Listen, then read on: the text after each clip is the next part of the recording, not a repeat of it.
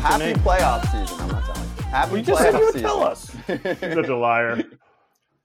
What game are you most excited for? I think Phillies Marlins, honestly. Oh no. Rays Rangers because good pitching matchup. Okay. Kratz? Scott's not looking. He doesn't get it. I see it. He's on the pod. Scott's on the pod. Of course it's the Phillies game. I'm so excited to see it. It is popping around this town, especially with a 4-0 Eagles team. The Phillies fans are equally nervous and equally excited. So I'm excited for it, especially since it's an 8 o'clock game. It'll take about 2 hours and 32 minutes. Since all the new speed up rules, I can be under my covers in no time. It might take 2:42 because it's the playoffs. A little playoff Things drama. could slow down a little bit. A few more, use your timeouts. That whole deal. Every hitter has to use a timeout. Who has to use a timeout? Every hitter. Hatter. Well, their timeouts. Hatter, hitter, batter. Also- I was going to say batter, so I combined them. Hatter. Stetson Hatters. Mound visits. You got to use your mound visits. Oh, yeah. Mound visits are going to be Just up. a few of those. Well, in the that'll mix Rays in. game, Kyle Snyder goes to the mound like 500 times a game. You can't go 500 But times. he still figures out how to break the system. He'll be like, fake an injury, fake a fingernail. I'm coming out again. And he's Even got the such umpire a great stands gait, too. Long legs, huge, like size 17 feet. It looks like his elbows to his hands. That's his feet. And they just like clod out there. He's the best. Also, how dare you talk about Kyle Snyder like that? I mean, he should be making millions of dollars. Kyle Snyder? Yes. Why? Because From the of Tommy what the John? Rays are From able the Tommy to do. John doctors? No. I kid. I'm joking with you. No, he Look just at the does, he Rays doesn't bullpen. amazing. No, listen, Look at the he does Rays an bullpen amazing- this year. Look at who they've lost and look at how they're still doing. Look at where they're at. No, I agree. They're No, favored. listen, he's unbelievable. He's great. He's one of the best. I mean, he's one of the best. And the Rays had Jim Hickey forever. Mhm. He left eventually, and they bring in Snyder, and he's been as good, if not better. So let's jump into it on the front of pitching injuries, and later we'll talk to Ken Rosenthal and Ryan Helsley. Yeah, there he is. Is it weird He's a when you stare goofy into your guy. own eyes? No. Oh, okay, good. Podcast crowd today that's going to listen later is going to be like, what the hell is going on in today's show? Let's charge the damn mound, powered by Teza. If you're a dipper and it's nicotine or tobacco, just stop it and look up Teza Energy. So Big Woo is not pitching in the National League Wildcard Series. We found this out soon after Monday's show. He has a right shoulder injury, and his availability is, quote, up in the air for the remainder of the postseason. He said, looking back, there was a velo drop in Miami, which was his last start. That was the one where they clinched, right? Where they won $1 billion to nothing. I think so, yeah. So my question on that one, side question, was Why was he pitching? right? Once you see the drop immediately. Nowadays, I mean, there's radars and readings on everything. But anyway, he said through live BP going into the weekend, right? He didn't do another start. And the ball came out well, but he didn't bounce back when he played catch yesterday, which is then referring to Sunday. He alerted the medical staff immediately. Oof. Eric Kratz has to start. He hosts Brew Crew territory. He's got the Brewers to win the World Series. Big Woo is a friend of the show and has been with the team for a long time. This is a team that has a chance to make some serious noise, and this sucks. It does suck, and he showed that it sucks. Being very emotional on the podium. I texted him last night or actually it was this morning, just how bummed I am for him. And he's like, I'm bummed too. He's like, but hopefully I can get this thing figured out and it'll be gone forever. You know, not saying how long it's going to take, but it's one of those things. It's like you never want to hear shoulders with pitchers, especially a reoccurring shoulder. Fortunately, it's classified right now as inflammation, but it really hurts the Brewers. It really hurts my World Series prediction from yesterday. It's not even 24 hours old. The ink is still wet, but the aspect of the Brewers that they do really well, they run prevent super well. It's hard to prevent runs when they're going to face the Dodgers. Easier when they prevent runs against the Diamondbacks because the Diamondbacks can't steal first base. That's where their strengths are. But if you don't have your third starter, you might be able to get through a 3-game series.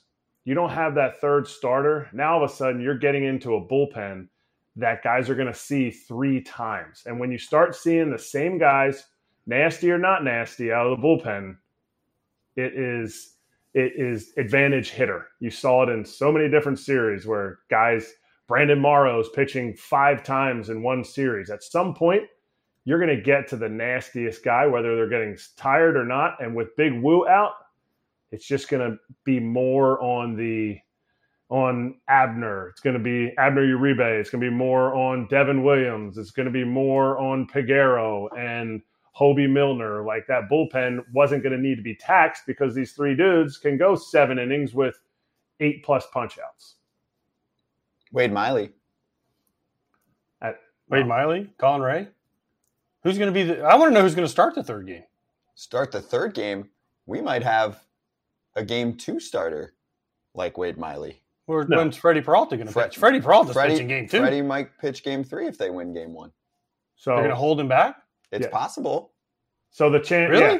So there's a chance based on, and I'm only just reading based on the stuff I read and watching interviews. There's a chance they go Burns. If Burns goes 7, let's say Burns goes 7, then they either go Uribe, Peguero, and Devin Williams. They have an opportunity to rest 2 of their 4 high leverage guys. They go Miley, and then they have that off day, that extra off day in there. Not saying that they're punting game 7, but if you go Zach Gallen versus Miley, then you go Freddie P unless you win game 2, and then Freddie P lines up for the first series. So they're not just thinking one game at a time. They're thinking, how do we win the most postseason games? And this is where things get super interesting with the playoffs. I just don't understand why you don't pitch your best 2 guys your first 2 games. Because you worry it's a about marathon. Yeah, but you better win. Okay, let's say Burns loses. You're going to say, hey, we're going to save him for game 3. No. So they have to win game 1? Freddie's pitching game 2. Okay. This scenario is they win, Burns gives them length, they save Freddie for 3, which could also mean a DS, because no matter what, you got to win 2 games. So you could look at it and go, oh, we should just put them away in 2 here. But at the same time, they got to win 2 regardless. So even if they lost that game 2, which is not necessarily in their favor, right? Zach Allen against Freddie Peralta, I would say that's a pretty close matchup. It's not like you're looking at that as a tilt. Why? Because Gallen hasn't pitched well lately? Gallen's pretty damn good, dude. No, I'm saying, right. So Gallen has the edge. Oh, yeah. I thought you were saying, no, you said it was kind of equal. I'm like, I mean, nothing against Freddie, but Gallen has been for 2 years now. He's been legit. Right. So then that's now look at game 3. Although game 3 you got Merrill Kelly. Yeah, game 3, Merrill Kelly against Freddie P. So it gets interesting. This is why it's such a shot to them right off the jump. Yeah, that's why Kratz already wanted to change his World Series pick. You know, the other thing, the Diamondbacks are actually a team that struggled against good fastballs. Like the Orioles have crushed good fastballs. They've been really good on that front. The Diamondbacks have really struggled there compared to most teams.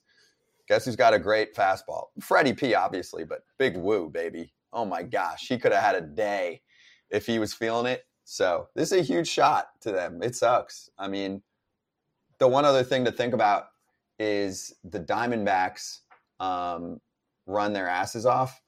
It's the one part of the run prevention that the Brewers are not great at. No, I was going through stats this morning. So mostly Contreras and Caratini, 10.4% caught stealing. Yeah, but that's on the pitchers a lot. I know, both. I'm saying, all right, fine. But 3rd worst in that department. So Who's for their worse run than prevention, I don't know.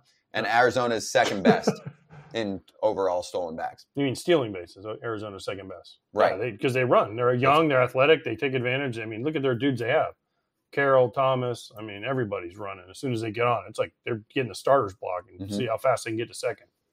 So it's going to. There's so many, like, when you start breaking down all these matchups, there's so many like games in between the games in the game, right? Like stolen bases versus can they prevent? But you can't steal first, right? So how do they get to first? And then they're going to try and steal 2nd and 3rd. It's all these series are fascinating because, like, if you look at Texas and Tampa, right? How far can Glasnow go? How far can Montgomery go? Because Texas doesn't want to get to their bullpen, right? So you're like, oh man, but then Texas has owned the Rays like in the Trop, so it's like, all right, what do we do? You know, it's there's just so many interesting matters. Jays Twins, like Kratzy said, like the Jays could strike out 20 guys a game, right? But the Twins have struck out the most in baseball, but they still scored a ton of runs, hit a lot of homers, right? Won their division. I mean, it's amazing. Miami, Philly, everyone's like, oh, Philly's going to cakewalk them. Miami won the season series. So you're like, it's just, it's crazy how you can dig into the numbers and you can be like, make a case for any side in pretty much every matchup. Use the promo code FOUL for 20% off your first purchase at TizaEnergy.com. No nicotine, no tobacco for those dippers, and also just for an energy boost. Braun, Kratz, Pierzynski, and getting ready for the beginning of the rest of our lives, the MLB playoffs. But also going over the manager carousel, which continues to twirl. What was I love Phil Nevin, but who I said this was probably going to happen yesterday. Yeah. We all did, kind of. Yeah, we all did, but this was one of the overs we counted on, right? Yes. Yep. He will not return as Angels manager. And Sam Blum of The Athletic said no word yet on the future of GM Perry Minasian, but some other people reported that he was safe, fine. I thought. Yeah, I think he's fine. So I don't think they've, quote, announced it yet, and you just never know what you're going to get. It just depends. Did Artie, wake up grumpy and then decides to do something else? I just don't know. That's how our sport operates. We put franchise players in the hands of a helicopter owner who has no idea what he's doing and won't pay for your Starbucks if you go with him.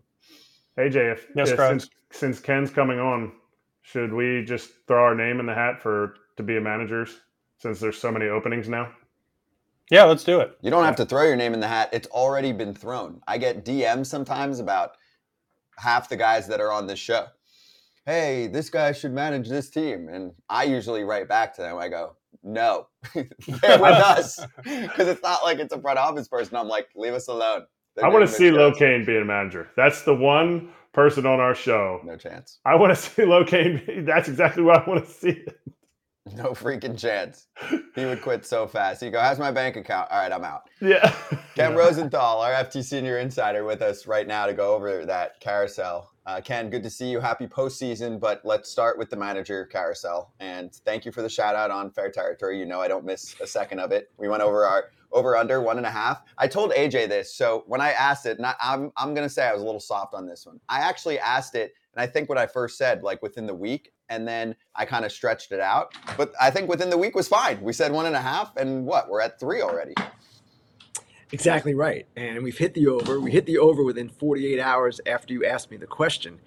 And it's not surprising necessarily. And I know, AJ, you just said that the Nevin thing wasn't necessarily a surprise, but what Scott said is also true, that it's just another reflection of the Moreno ownership.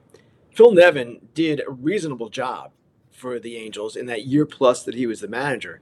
Players liked him a lot. He connects with players. He's not necessarily soft on players, but he has a good way with them as a former player himself. And again, the question I have for the Angels, as always, is what are you doing? What is your direction? What is your plan? Where are you going with this? And we never get an answer because there is no answer and there is no plan. So the Angels carousel continues to turn, and we'll see how Perry Minasian handles all of this and going forward. But it's a franchise that, as you said, Scott, is run by a helicopter owner, and it seems to continue to spin its wheels and its rotors, I guess, for lack of a better term. So, Ken, my question then is, Phil Nevin, what could he have done better? You lose Mike Trout, you lose Rendon, right. You lose Ohtani. I mean, he was pretty good, I thought. And listen, and I know we've done Angels games. Those guys loved him. I did a game last year at the end of the year, and Mike Trout came out and talked to myself about Phil Nevin and Phil. I go, Phil, I know Phil on a personal level, so I'm like, Phil, I want to help you, keep this job. Who should I talk to? And he goes, how about Trout? And I was like, oh hell yeah, because Trout never talks usually to anybody, especially when we come in town. He came out and talked to us, for about everything for like 15 minutes about how much he loves Phil Nevin. And I was like, is there a better endorsement of the Angels organization than Mike Trout and Phil Nevin talking about what else? There's nothing else Phil Nevin could do. That's why with the expiring contract, it just seemed inevitable. I agree. And Trout said the same thing about him a couple of weeks ago. And fans might say, well, what else is he going to say? But you know what? There are ways to say things, and there are ways that you can interpret things. And Trout was unequivocal. Most of their players were unequivocal when asked about Phil Nevin. And keep in mind what that franchise went through this year. They were in a good place in about mid-June, I believe it was. And then the injuries hit, one after another. In fact, several on the same day, it seemed. So the injuries hit. Perry Managian tries to scramble and add some players at the deadline, but it was nothing he could patch effectively. And then, of course, they let those guys go at August 31st before the deadline for postseason rosters being set. So it was a chaotic year for the Angels. Down the stretch, they were keeping guys on the roster who weren't necessarily healthy, but they didn't want to replace them, so they were playing short. All kinds of things went on. Phil Nevin kept his mouth shut, didn't complain, and yet this is his reward. And of the 3 managerial dismissals so far, I can understand why Kapler is gone. I can understand why Buck Showalter is gone. And yes, I can understand why Phil Nevin is gone. But if you want to tell me or ask me which one is the least justifiable, I would say actually Nevin. And I have a lot of respect for Kapler and Showalter. I'm not saying they necessarily deserve what their fate was, but you can understand why those situations went the way they did. I need to hear an explanation of why Phil Nevin was inadequate for this job. We're not going to hear it. With Artie Moreno being the Artie Moreno that he is this the least desirable by far open managerial location? Well, the 3 right now, yes. And if you ask me about the 30, I don't know that I would put it behind Oakland. But at the same time, it's not all that desirable, Eric. And you're right. The problem is that there are only 30 of these jobs. And the people who want to manage, they're not necessarily going to be choosy because they understand it's a very limited number of opportunities that they may ever get. And you may never get one. So is it better to be the Angels manager and get fired or never be a manager? Most people would probably say I'd rather take my shot. The thing is, I will say this. The next manager and the next GM after Perry, it's not going to be any different. It's the same song every single time. Guys go in there. Actually, I don't know that every guy goes in there thinking they could change Artie, but people think, okay, fresh start, we'll try, maybe things will go better. No, it's not going better. It's not happening. Ken, there is one other one that kind of there's a lot of speculation about, and it's the guy in San Diego. I know he has 1 year left, I believe, on his contract. And I said this yesterday. They have him and Farhan Zaidi have a relationship going back to his Oakland days. Is there any chance that Bob Melvin is the next manager of the Giants? I would say it's not a zero chance. And I don't know what's going to happen in San Diego, whether Preller will survive, whether Melvin will survive, whether neither will survive. But as we wrote in The Athletic a couple of weeks ago, it's an extremely volatile and dysfunctional situation. Something has to give. And I know the owner released a statement yesterday. He loves everybody. Great. The fact is, it's not good over there. And something does have to change.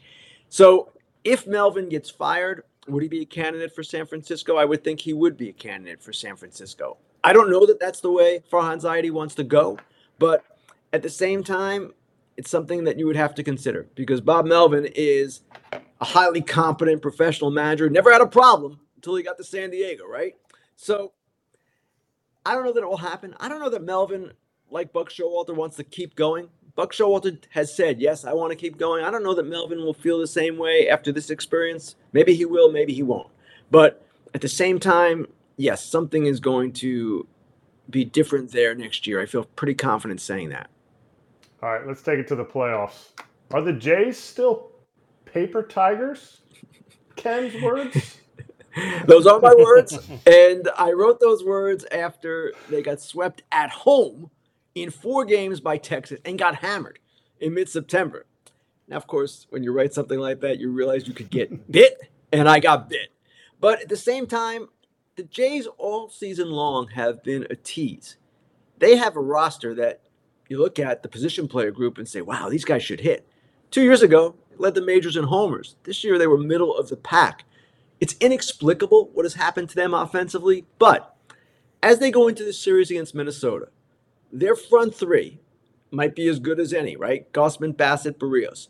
Then you look at their bullpen, a bunch of high leverage guys or guys who can pitch in high leverage. Someone mentioned to me, another executive from another team said they might have the best combination of rotation and bullpen in the entire postseason. So all they have to do is hit. The problem is that's been the case the whole season, and they really haven't hit consistently. So that series to me, Blue Jays Twins, is the most interesting of the 4. And the Twins, of course, have a lot to prove as well. The 18 straight losses in the postseason. all these things that have gone against them, but they have quite a dynamic young position player group right now to go with Correa and Max Kepler and some of the others that have been there. And I'm interested to see how they play this out because their rotation is also very good and their bullpen is also very good. So this could be a really good series. Do we make too much out of the fact that, 18 straight games they've lost in the playoffs? Who cares? Nobody's been on this team. It's like saying, the Packers have this in the history of the NFL against the Chiefs. Do we make too much out of that? Maybe, but Eric, it's part of their history, at least their recent history, and it's undeniable. Now, most of the guys on the team, if not all of them, were not around for even the last loss. So from that perspective, they don't care. They weren't part of it. It's not their problem, but it is part of who they are. They have not been a team that has won playoff games in the past 2 decades. Now, 13 of those 18 losses were to the Yankees. The Yankees are nowhere to be found this October, which is good news for the Twins. But again, I believe they're capable not only of winning a game in this series, I believe they're capable of winning multiple series if they can survive here and get going. I picked him, Ken. So I picked him to win this series against Kratz's best wishes, which he also picked the Brewers to win the World Series. So I feel good. Before the Woodruff. Before the Woodruff news. But before the Woodruff news, different story. Here nor there. But are the Astros about to punk the AL again, Ken? Are they just? Are you? That sounds like plagiarism. I'm reading that exactly off because it's such a good line that I know Ken didn't write. So, are they about to punk the AL again, Ken? What, you think he has a ghostwriter? Maybe. I wish, AJ. I wish I had a ghostwriter. No, I wrote the line. And you know what? Actually, I do believe that they are capable of doing that because of what happened over the weekend and really their last road trip in general.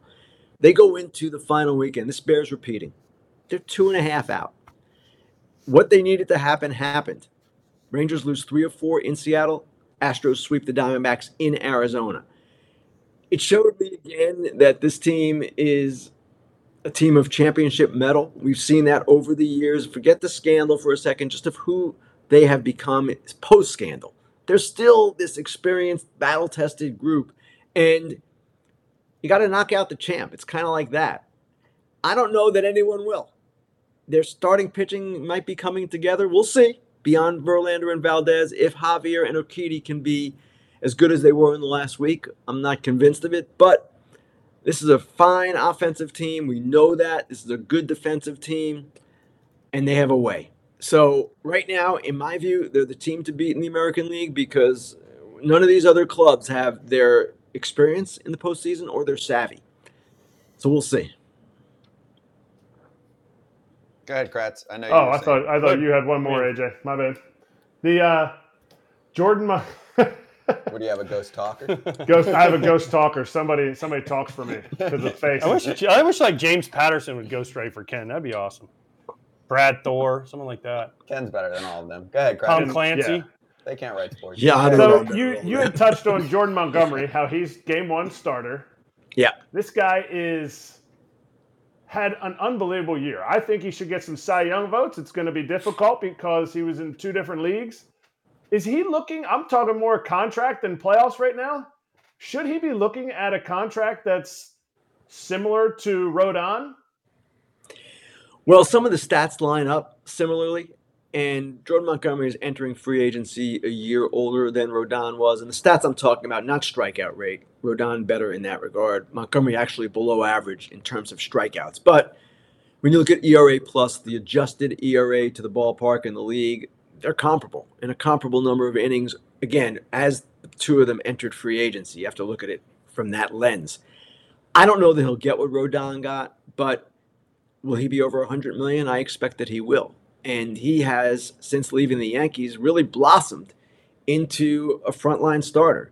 Now, I know he's only starting game 1, perhaps because Scherzer is down and DeGrom is down. But if you guys remember, what I wrote about is that when the Yankees traded him in 2022 at the deadline, their rationale, or part of their rationale, was we don't believe he will crack our postseason rotation. And he might not have on merit at that time. But Jordan Montgomery is starting game 1 right now for the Texas Rangers, and the Yankees are nowhere to be found, as I said. So it's a good outcome for him. And he said to me, the Yankees knew I would be this guy because they knew how hard I worked, but it took him leaving there for all of this to happen for him. And good for him. He's done a great job. And again, for the Yankees, it did not work out because Harrison Bader did not prove exactly what they thought he could be, even though he had that great postseason last year. But again, Jordan Montgomery, he's pitched extremely well for the Rangers, as he pitched extremely well for the Cardinals, and he is going to do well in free agency. And I do think, even though he's in a good spot now, he's one of those guys, Ken, where if he performs really well in the playoffs, especially if the Rangers pull off a series win here and he gets 2-3 brilliant starts in the playoffs, he could make significantly more. I know, hey, owners are paying more attention. The guys that make those decisions, they're paying more attention right now in these clutch spots. So, and Aaron Nola, what he does. I know. I've written about Aaron Nola too, in kind of the same vein. Aaron Nola has a lot at stake in this postseason because he's had a rocky regular season. His ERA is up around 4.5. If he has a good postseason, it seems to me teams will be willing to forget in free agency what happened in the regular season because he's still that guy. If he does not, then people will wonder, okay, is he in decline? Where is he at? So yes, the postseason does matter, creates a strong impression for players who are about to enter free agency. Ken, of the 4 bye teams, Houston, LA, Atlanta, Baltimore, who's the most vulnerable in the first round? And lastly, I haven't seen your World Series pick yet, so I want to hear why you're picking the Phillies or the Orioles because you love them both. Well, I'm picking different teams and different outlets, kind of covering my butt. But I would say the most vulnerable Orioles. And I only say that because of their lack of experience on this stage and because the other teams just have been there more. That's not really a great reason because the Orioles have played so well this year and they've overcome everything you could possibly overcome. They've done well in the AL East. They've done well when faced with their only 2 4-game losing streaks. They've held off and fought off every challenge. I just worry about their bullpen a little bit without Bautista. I like where the rotation is right now because Bradish and Rodriguez were 2 of the best pitchers in the American League in the second half, and John Means, coming off Tom's surgery, looks really good. But I just want to see it all transpire for them. And it's not a knock on them at all. It's just, if you're asking me, are they more vulnerable than the Braves, the Dodgers, and the Astros? Just based on their experience, I would say that might be the case. Now, as for my World Series pick, what I wrote today in The Athletic, listen, I'm always wrong. I literally never get it right. So what I did today was pick 2 teams where the fan bases have given me a hard time over the years, trying to ensure that their teams wouldn't win. It was said in jest. It was all in good fun. But I picked the Orioles because I worked in Baltimore for 14 years, 1987 to 2000, left the Baltimore Sun in 2000 for the Sporting News at the time. So I've been gone from Baltimore almost a quarter of a century. I don't like to admit that, but it's true. And their fans are still upset with me because, they think I hate the team. No, I don't hate your team. Now, the Phillies, their fans have a better beef because I wrote last year that they shouldn't fire Joe Girardi. Obviously, that was wrong. But even after I apologized in print and on, I believe, this show, maybe Fair Turn, I've apologized all over the place. I still hear it. So, Phillies, Orioles, that's my World Series. And guess what? Now both teams are doomed. No doubt, but you're the biggest homer I've ever heard in my life. You're taking over. You're getting into Eric Kratz homerism now, right? I mean, holy cow, like the Orioles because their fan base is mad at me and the Phillies because the fan base is mad at I mean, you've changed. Now, I can't wait because you just said you also just said the Orioles are the most vulnerable team. So I want to make sure Brandon Hyde and Bradish and Gibson and Aaron Hicks and all these guys, when you walk into that clubhouse, because you're doing the Orioles series starting on Saturday, they all know that Ken Rosenthal said the Orioles are going to lose. So, boys, Orioles, get them. First of all, the Orioles seem to thrive off of that kind of thing. If you remember, when they won the division, Brandon Hyde pointed to the preseason projections and said, hey, nobody picked us, which is true. So, if anything, they should be thanking me for saying they were vulnerable, and they should not be thanking me for picking them to be in the World Series. But really, guys, Eric, AJ, you guys know this.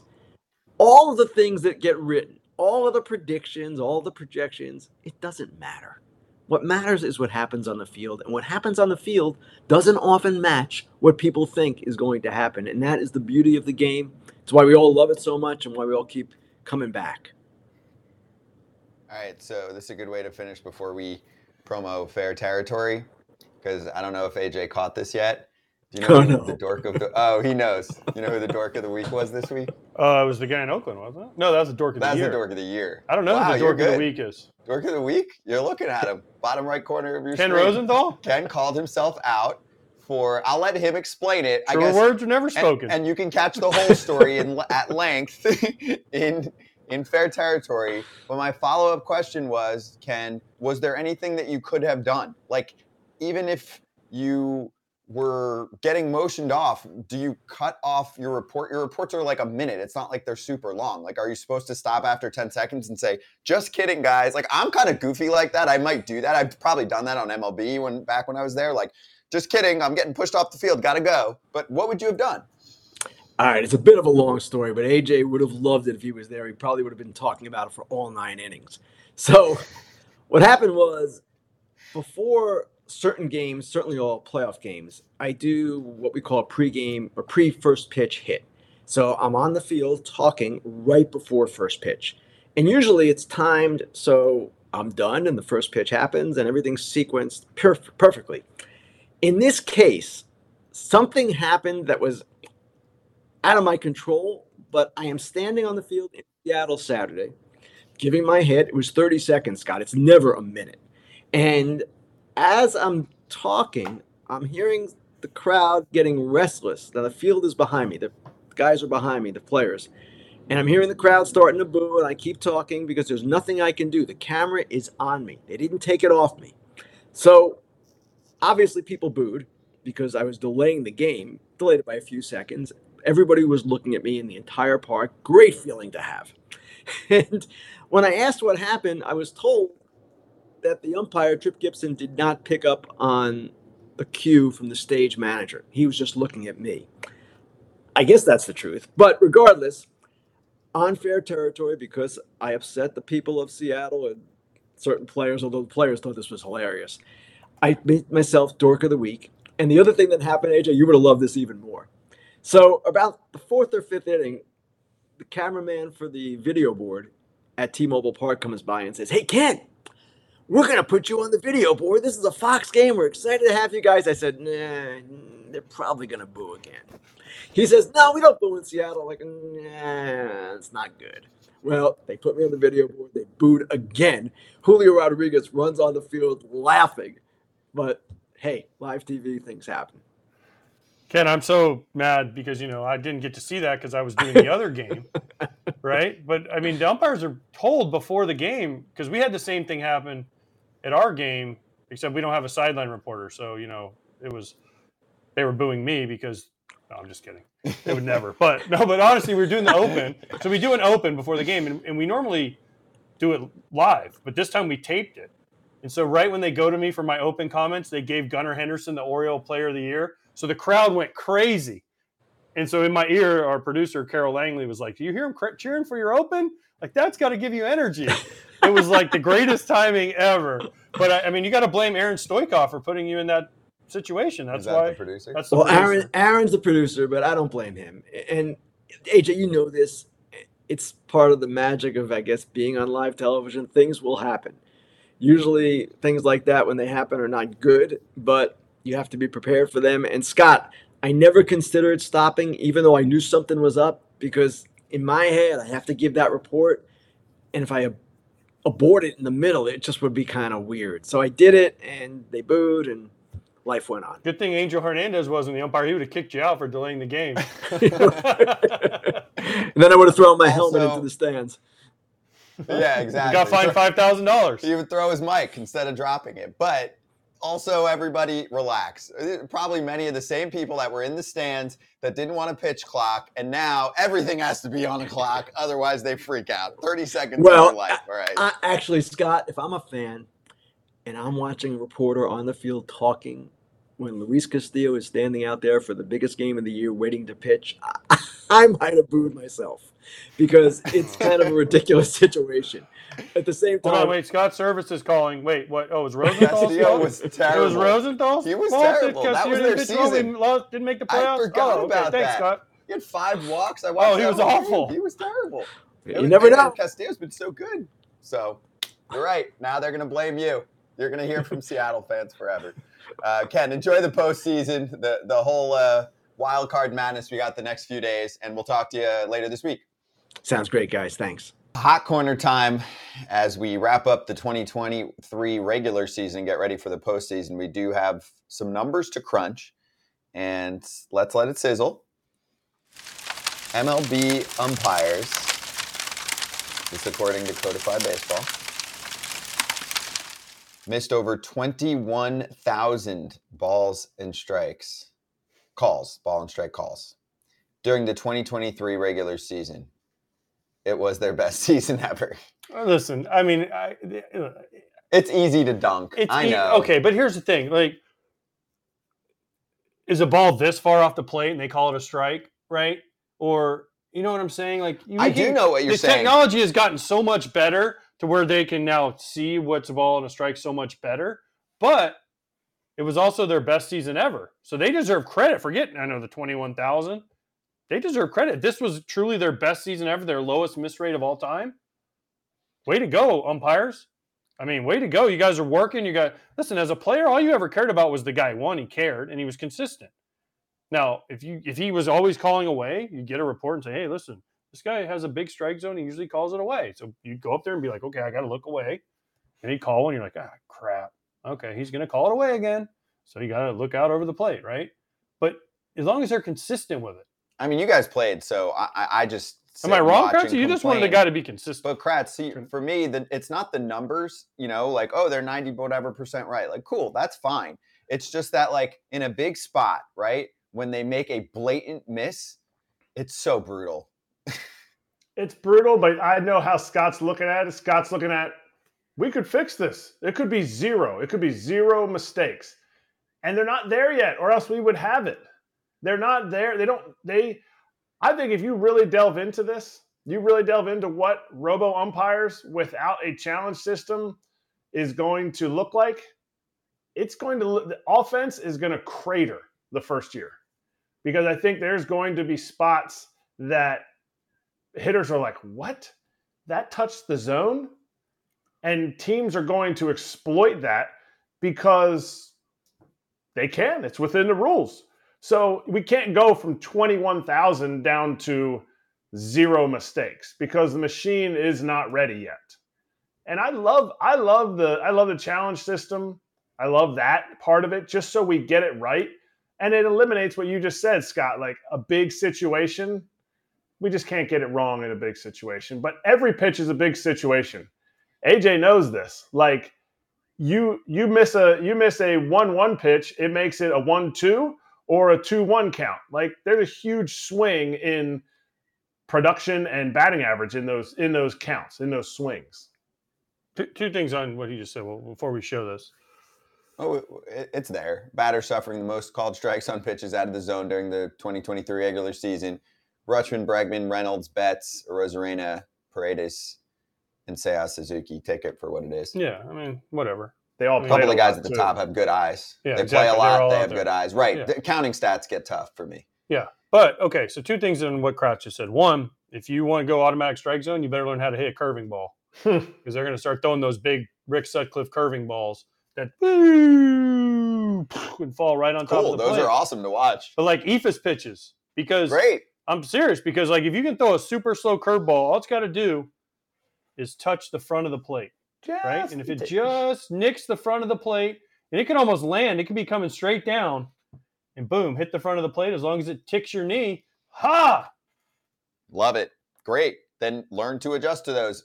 These are professional hitters. They will figure out how to hit that pitch. And my answer to what Kratz was saying is yes, they might find a cheat code, a little glitch in the system that pitchers will try to exploit, but it's a game of adjustments. The hitters will go, hey, there's that one spot. We got to figure it out. That's like a hole in my swing or a hole in the strike zone right now. For me, it's all worth it. And yes, I agree. It's not there yet. It sounds like it'll be there, not for 2024, but for 2025. Because, I mean, we can get into it another time, but like they're looking to take your batting stance over a time period and make that the strike zone. How many big leaguers are going to bitch and go, oh, I change mine every week? That you can't do that, right? So there's still shit to figure out. I get that. Here's what I can't stand. So then guys are going to start squatting down for like 2 years, and then when the strike zone comes, they're going to stand up, and it's going to be like, not even 2 years. You can do it after a few months. Or there's going to be a guy that stands all the way up, and then he squats down. They're going to be calling pitches over his head strikes. Like, good luck. This doesn't work. Good luck. And then hold on, when you're done crying and whining and moaning, Kratz, the more arguments I got in with umpires after they would miss a call like 1-1 or 0-2, and it'd be 1-2, and the guy would get a hit, and I'd be like, "That's your fucking fault, asshole," because. Right, so you want it because they changed the count, so you can tell guys that they're wrong. I would tell them anyways if they're wrong, even when they were right. What are you going to do? Yell at the computer? And Manfred said, well, no, recently, I don't play anymore. I don't care anymore. I know, but Kratz, my point is, a pitch that's 3 feet outside. I'm exaggerating, but like enough. It's just like the replay system where I always remember who was it? Todd Helton at first. He fakely caught it where he was like 8 feet away from the bag, and they called the out. Do you remember that famous play? That was brutal. And I was like, that needs to be shown forever to anybody that ever says, why do we play? Andres Galarraga is the old one. Jim Joyce, one of the great guys, too. I'm going to say this. I had an umpire. I'm not going to use his name, but everyone would know his name if I told you. When replay first came out, he told me, I said, hey, how do you like replay? What do you think of this replay thing? He goes, it's great. I don't even have to try on the bases anymore. They'll clean up all my mistakes. I mean, that is not the right attitude to have as an umpire. That is insane. Who is that? Totally. I'm not going to tell you. And that's the thing. The guy that you said, that's exactly what you said at the beginning. Like, you just want somebody that shows they care. Just the other day when I told that story about the day game in Oakland and a Sunday night ESPN game in Chicago, you want them to care. And that is why they will do a great job if they care. I'm more a proponent of penalty system. Like you got to do well or you're getting shipped out. See you in AAA. I agree. By the way, it was Armando Galarraga, just not Andres Galarraga. He didn't throw any perfect games. Right. Andres Galarraga he was a good hitter. Big cat. He was the big cat. It's all right, dude. We have your back. We always have you. We got you. I'm kidding. I'm saying to you, like if you say a name wrong, we just laid you out to dry and didn't even help you out. That wasn't me. It was Kratz that said. I said it, and then I tried to help him out. I tried to help him out. Yeah, and agree with me. Yeah, I was like, oh yeah, Andres Galarraga, absolutely, yeah, I am. We're great teammates. But then our producer gets in our ear and is like, it's not Andre, it's Armando. All right, let's get back to the postseason conversation as we are very close to games beginning, and I'm so excited. We are going to look ahead. I am so excited too. We have playoff rosters out. I mean, the one that stood out to me, Jared Lorenzen, Michael Lorenzen, not Jared. Pillsbury throw boy. Pillsbury throw boy. The huge dude on the hefty Kentucky. Lefty. He was fun to watch. Michael Lorenzen, acquired by the Philadelphia Phillies, and dealt a no-hitter and looked fire. His changeup was nasty. But he was at bat after that. So I think we talked about this for a sec last time. What is the story? Did he just run out of gas? Because he threw 120 he's been a reliever, pitches, didn't he? In that game? Yeah, but I'm not talking about that game. But he kind of what I'm saying though is after that game though he kind of regressed a little bit, I think. Right, Kratzy? Am I wrong? Yeah. You're Mr. Philly guy. No, you're 100% right. He just, a lot of his pitches were up. He didn't quite have that late life on his pitches. His changeup actually, when they moved him to the pen, started to play a little bit better. Got into some higher leverage games, and then down the stretch he was useful out of the pen. But you're looking at it 3-game series. Taijuan Walker's probably going to get moved to the pen. You're probably going to throw Ranger in. I think it would have been different had you had to set your roster for wild card and the NLDS. And I think he could be back on the roster for the NLDS, but he's the odd man out. They're probably going with more of a, even Ranger. I don't know what his length is, but they already have enough length in either Taijuan going game 3 or Ranger going game 3. I haven't heard, but I'm assuming it's Ranger, and the other one will go to the pen. So you just want more relievers in that case. Oh, Rocking the Johan Santana jersey. yeah. Also, just to finish up on Lorenzen, 153 innings, by far career high for him too. Just so everyone knows, he hasn't been over even at the 100 mark since 2015, his rookie year. Anyway, Pablo Lopez entering the ballpark today in a Johan Santana jersey and the short shorts. Are those compression shorts? Don't be jealous because he has smaller clothes than you. Well, his clothes don't fit. You guys don't give him shit. Well, because he's a nice fella. Don't mess with the Johan. I'm pretty sure, though, Johan Santana was on the mound the last time they lost in the game. The last time they won. Was he? The last time the Twins won a playoff 2004. game was 2004. Game 1? They've lost 18 games Was that since. game 1 against the 19. Yankees? I don't know. I know in 2003 when we wanted to beat the Yankees, it was who was it? It might have been Johan too. Let's ask Stat Boy. Stat Boy? Oh, we don't have him. Johan in 2003 we beat the Yankees in game 1 and we lost the next 3 and I think he started that game. 2002 I know he gave it up. Adam Kennedy hit his 3rd homer off of him in the ALCS. So that shows that the Twins, what I said earlier, they're watching. Oh, trust me, they know that 0-18. I guarantee you, they might. That we weren't on this team. Listen, I promise you that has been brought up by the media, not by the organization, but by the media. They're aware. They push that narrative. I just think it's like, so what? Like that has no bearing on what we've done this year. Okay, so when they last made the playoffs, what was it? 2 years ago, they said the same thing, and guess what they did? They lost 3 more games and went home, or 2 more games and went home. So. Then it's just like, the narrative doesn't matter. We're a new group against the Yankees. 2 and out, see you, wild card, whatever it was, whenever they lost. So, I mean, as much as you want to push it, doesn't matter until you end it, and then you got to win a series because they haven't also won a series since 2002. I mean, over 20 years. So, until you end those, just end it, and then it all goes away. But if you don't end it, it just keeps piling on and on and on. I keep saying I was the last catcher to win a playoff series with the Twins. Mm-hmm. Oh, you love it. And I picked the Twins. I kind of got to root against them. You love it. You love it. Right? No, I picked the Twins. Oh, you picked the Twins. AJ is the Miami Dolphins. I'm the 72 Dolphins. Pop the champagne when they lose. Yep. 2-0 in the DS. Santana, 7 innings, 9 hits, 5 Ks. And they won. Yeah, and they won. By the way, one more little quickie here on the Rangers. Apparently, GM Chris Young said the following, quote, "I'm very disappointed in the lack of professionalism of the Houston journalists for putting that out there. It's classless and it's not appropriate and it's completely fabricated. It's wrong." That's talking about the Rangers partying too hard. Yep. I guess some media put that out there for Saturday. And did he say that?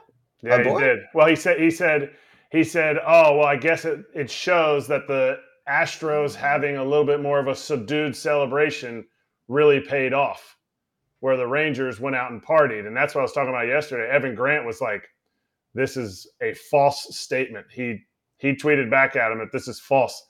They did very little partying. Like they partied in the clubhouse, though. Also partying, I mean, I think that's going a little too hard. Like, to me, that's a little sensitive. Like, he can't say that they should celebrate. They made the fucking playoffs. The Astros were like, nah, we make the playoffs every year. We're making a division here. It's not about how much alcohol was consumed. Trust me, there's been plenty of games won by people who have drank a lot. They didn't lose because of that. They lost because they lost. Right. I hate this. I hate this narrative. I hate the excuses. And have you guys ever had a drink and the next day played ball well? I mean, I've had a drink the same day and played ball well. Okay, so I had a drink during the game. There we go. I know there's quote hangover games, although most of the time the hangover games are the B lineup. It doesn't have to do with the player had 5 drinks the night before. Yeah, but yeah, it was bad. It was bad. I think it's cool that CY stood up for his team, but I also think it was due to that reporting. McTaggarty, who wasn't even there, reported something that was false. When you have someone there with a clicker, okay, they've had 47 Yeah, but beers. I don't feel... The Astros have had 12. You guys are taking this too, literal in my mind. He's not like, breaking news. The Rangers had 5 beers and the Astros average beer was 1. You know what I'm saying? Like, he's just like, oh, they partied. They celebrated that they won a playoff spot. They clinched a playoff spot. Like, okay, cool. Like, let him say that. That's fine. And guess what? It is true. The Astros did nothing in the clubhouse. I'm not saying it affects the games at all. It's more just like how they looked at their current state in the game, which is true. The Astros definitely were a very subdued celebration compared to any team that clinched a playoff spot. They just did a little champagne toast. It didn't go into the win or loss the next day.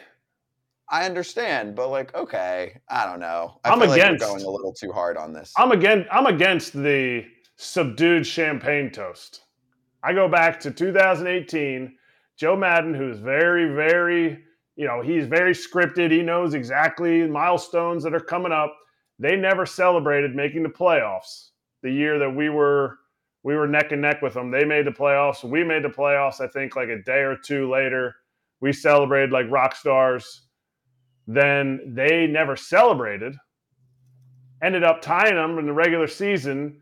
We go to game 163, lose. So we celebrated in their house. The Rockies come in, lose in overtime. Cubs never celebrated that season. And I think it's different for veterans who have been in postseasons. I get it. You don't have to go hard.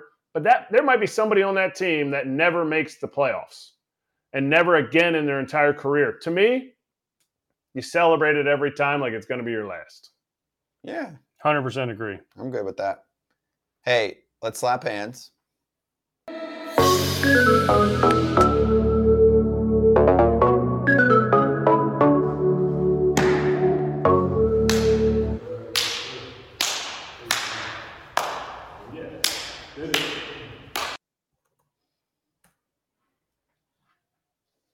Amp caller on the line, name, team, and question or comment. Hey guys, it's Mason again. I'm a Yankees fan, and out of the 8 starters, who do you think is going to give us the best performance today? Good question. Thank you, Mason. You guys going to your probables? Oh, no, you went right to the baseball card. Bang. You got Corbin Burns. Corbin Burns, my guy. Do you think that's because he's the best throwing, or do you think that's because he's facing the coldest lineup? No, it's because his baseball card was sitting next to me. I knew you were going to say that, and I was going to say the same thing. Actually, I mean, I think Glasnow is going to probably strike out the most because that was my lock. Well, not the strikeouts, though. No, I think Corbin Burns is going to pitch good. Okay. The team that hasn't been in the postseason, Corbin Burns has been through it. The lineup didn't do anything for the last 3 games. They're pretty cold right now. They've been struggling to score runs. I think he's going to eat them up with that cutter. You have a lot of lefties. He can cutter them up, those lefties. And he does a decent job with the running game compared to the other guys. I'm going to go with Zach Wheeler. Zach Wheeler's had a lot of success. Homer, I took your Milwaukee picks, so you're going, gosh, even we're all red. I mean, it's unbelievable. It's what do you I am not a homer. I would never allow myself to choose one team. And it's just one of those things that I would never choose a team to really follow and root for, okay? Podcast crowd, Kratz is drinking a drink that has Phillies logos on it. I have a bunch of other cups too, so I'm gonna break them all out during the postseason. Can't wait. Let's finish with this. Awful Announcing does a great job covering media in general. They said ESPN has TV rights to the wild card round of the postseason. Oh, by the way, join Amp, follow at Foul Territory, and you can be like Mason, call in and get our instant response and talk to us. Okay, Mason's our first repeat caller. He is. Love we allowed him because he did a great job the first time, so He was allowed back. Good job, Mason. So Awful Announcing said ESPN has TV rights to the wild card round of the postseason that starts today. This is a 24-hour network, by the way. A short promo for today's games was read twice on Get Up, once on First Take, according to a closed captioning search that they were the only mentions of the playoffs from 8 to 2 on ESPN today. Now, I've got 2 sides here. First off, I mean, you're not going there for baseball. That ended a long, long, long time ago. And for Real Talk Baseball, I mean, I'm biased, but there's one place. But also, I don't want Stephen A. or your boy Pat or any of those guys talking baseball. They don't know baseball. So even if they did try to talk about it, it actually would be worse. You'd have Stephen A. saying Kiner Fleet was the worst thing since. It'd be like the Yankees are going to win the World Series. Right, exactly. The Cowboys are going to win the World Series. That would be like asking me to, I don't know, talk about NASA project that's going on right now. Like, it's complete cluelessness there. So no, but they still should. I mean, they should have talked. They should have at least had a segment where they were like, "Hey, take your best guesses. You don't know anything, but I mean, it's the playoffs." How about this? Bring on guests. But they don't really. The thing is, they don't really have a baseball guy anymore because they have some people. They could have had like Hassan, David Cohn or Cohn, right? You know, or Eduardo Perez. Somebody that works for them. They have people. Yeah, no, but I'm saying like they don't have. I don't think Teixeira works there anymore. They don't do like a Sunday night baseball thing. It's Passan and Kirkchin a lot, right? Yeah, but they still could have brought on somebody and said, "Okay, give us your best guess on what's going to happen in these series. We have them. Yeah, we're broadcasting them. We want people to tune in, make us excited." Also, if only there was a hot new up and coming show that talked with players about upcoming baseball series and things like that they could have called upon and just been like, "Hey, advertise the games." Yeah, but Kratz, it's so expensive. You need all those cable packages and whatever. Oh, wait, no, it's free on YouTube? Pod and everywhere else? It's free. Come on aboard. You don't have to pay $1 billion in subs. Wait, I hear the music. This was my American Legion hat. Are you kidding me? No way I found my American Legion hat. That thing. What size is that hat? It's the same size. My head size doesn't change. I was a high school kid with the same size head. Are you on the last buckle? 2. When you do the last one, it's like, everyone. I'm gonna miss my flight. Happy postseason, everyone. I'm going to LA. I'm gonna be doing the show from LA, reporting from Dodgers playoffs. Thank you, Jesus. See ya on Wednesday. Hey, get in on the action with the FT fam at BetMGM. New customers use the bonus code FOUL, F-O-U-L, for a $1,500 first bet offer. Download the BetMGM Sportsbook app on iOS or Android or visit BetMGM.com. Sign up and deposit at least $10 into your BetMGM Sportsbook account. Place your first wager and receive up to $1,500 back in bonus bets if the bet loses. If that bet does lose, your bonus bets will be available once your initial wager is settled. Gambling problem or concern? Call 1-800-GAMBLER.